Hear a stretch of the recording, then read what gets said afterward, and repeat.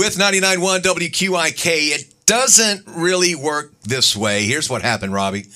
A guy gets into a wreck, his 2004 Nissan. Now, he quickly remembers that this 2004 Nissan of his that he just got in a wreck in is not insured. He has no insurance.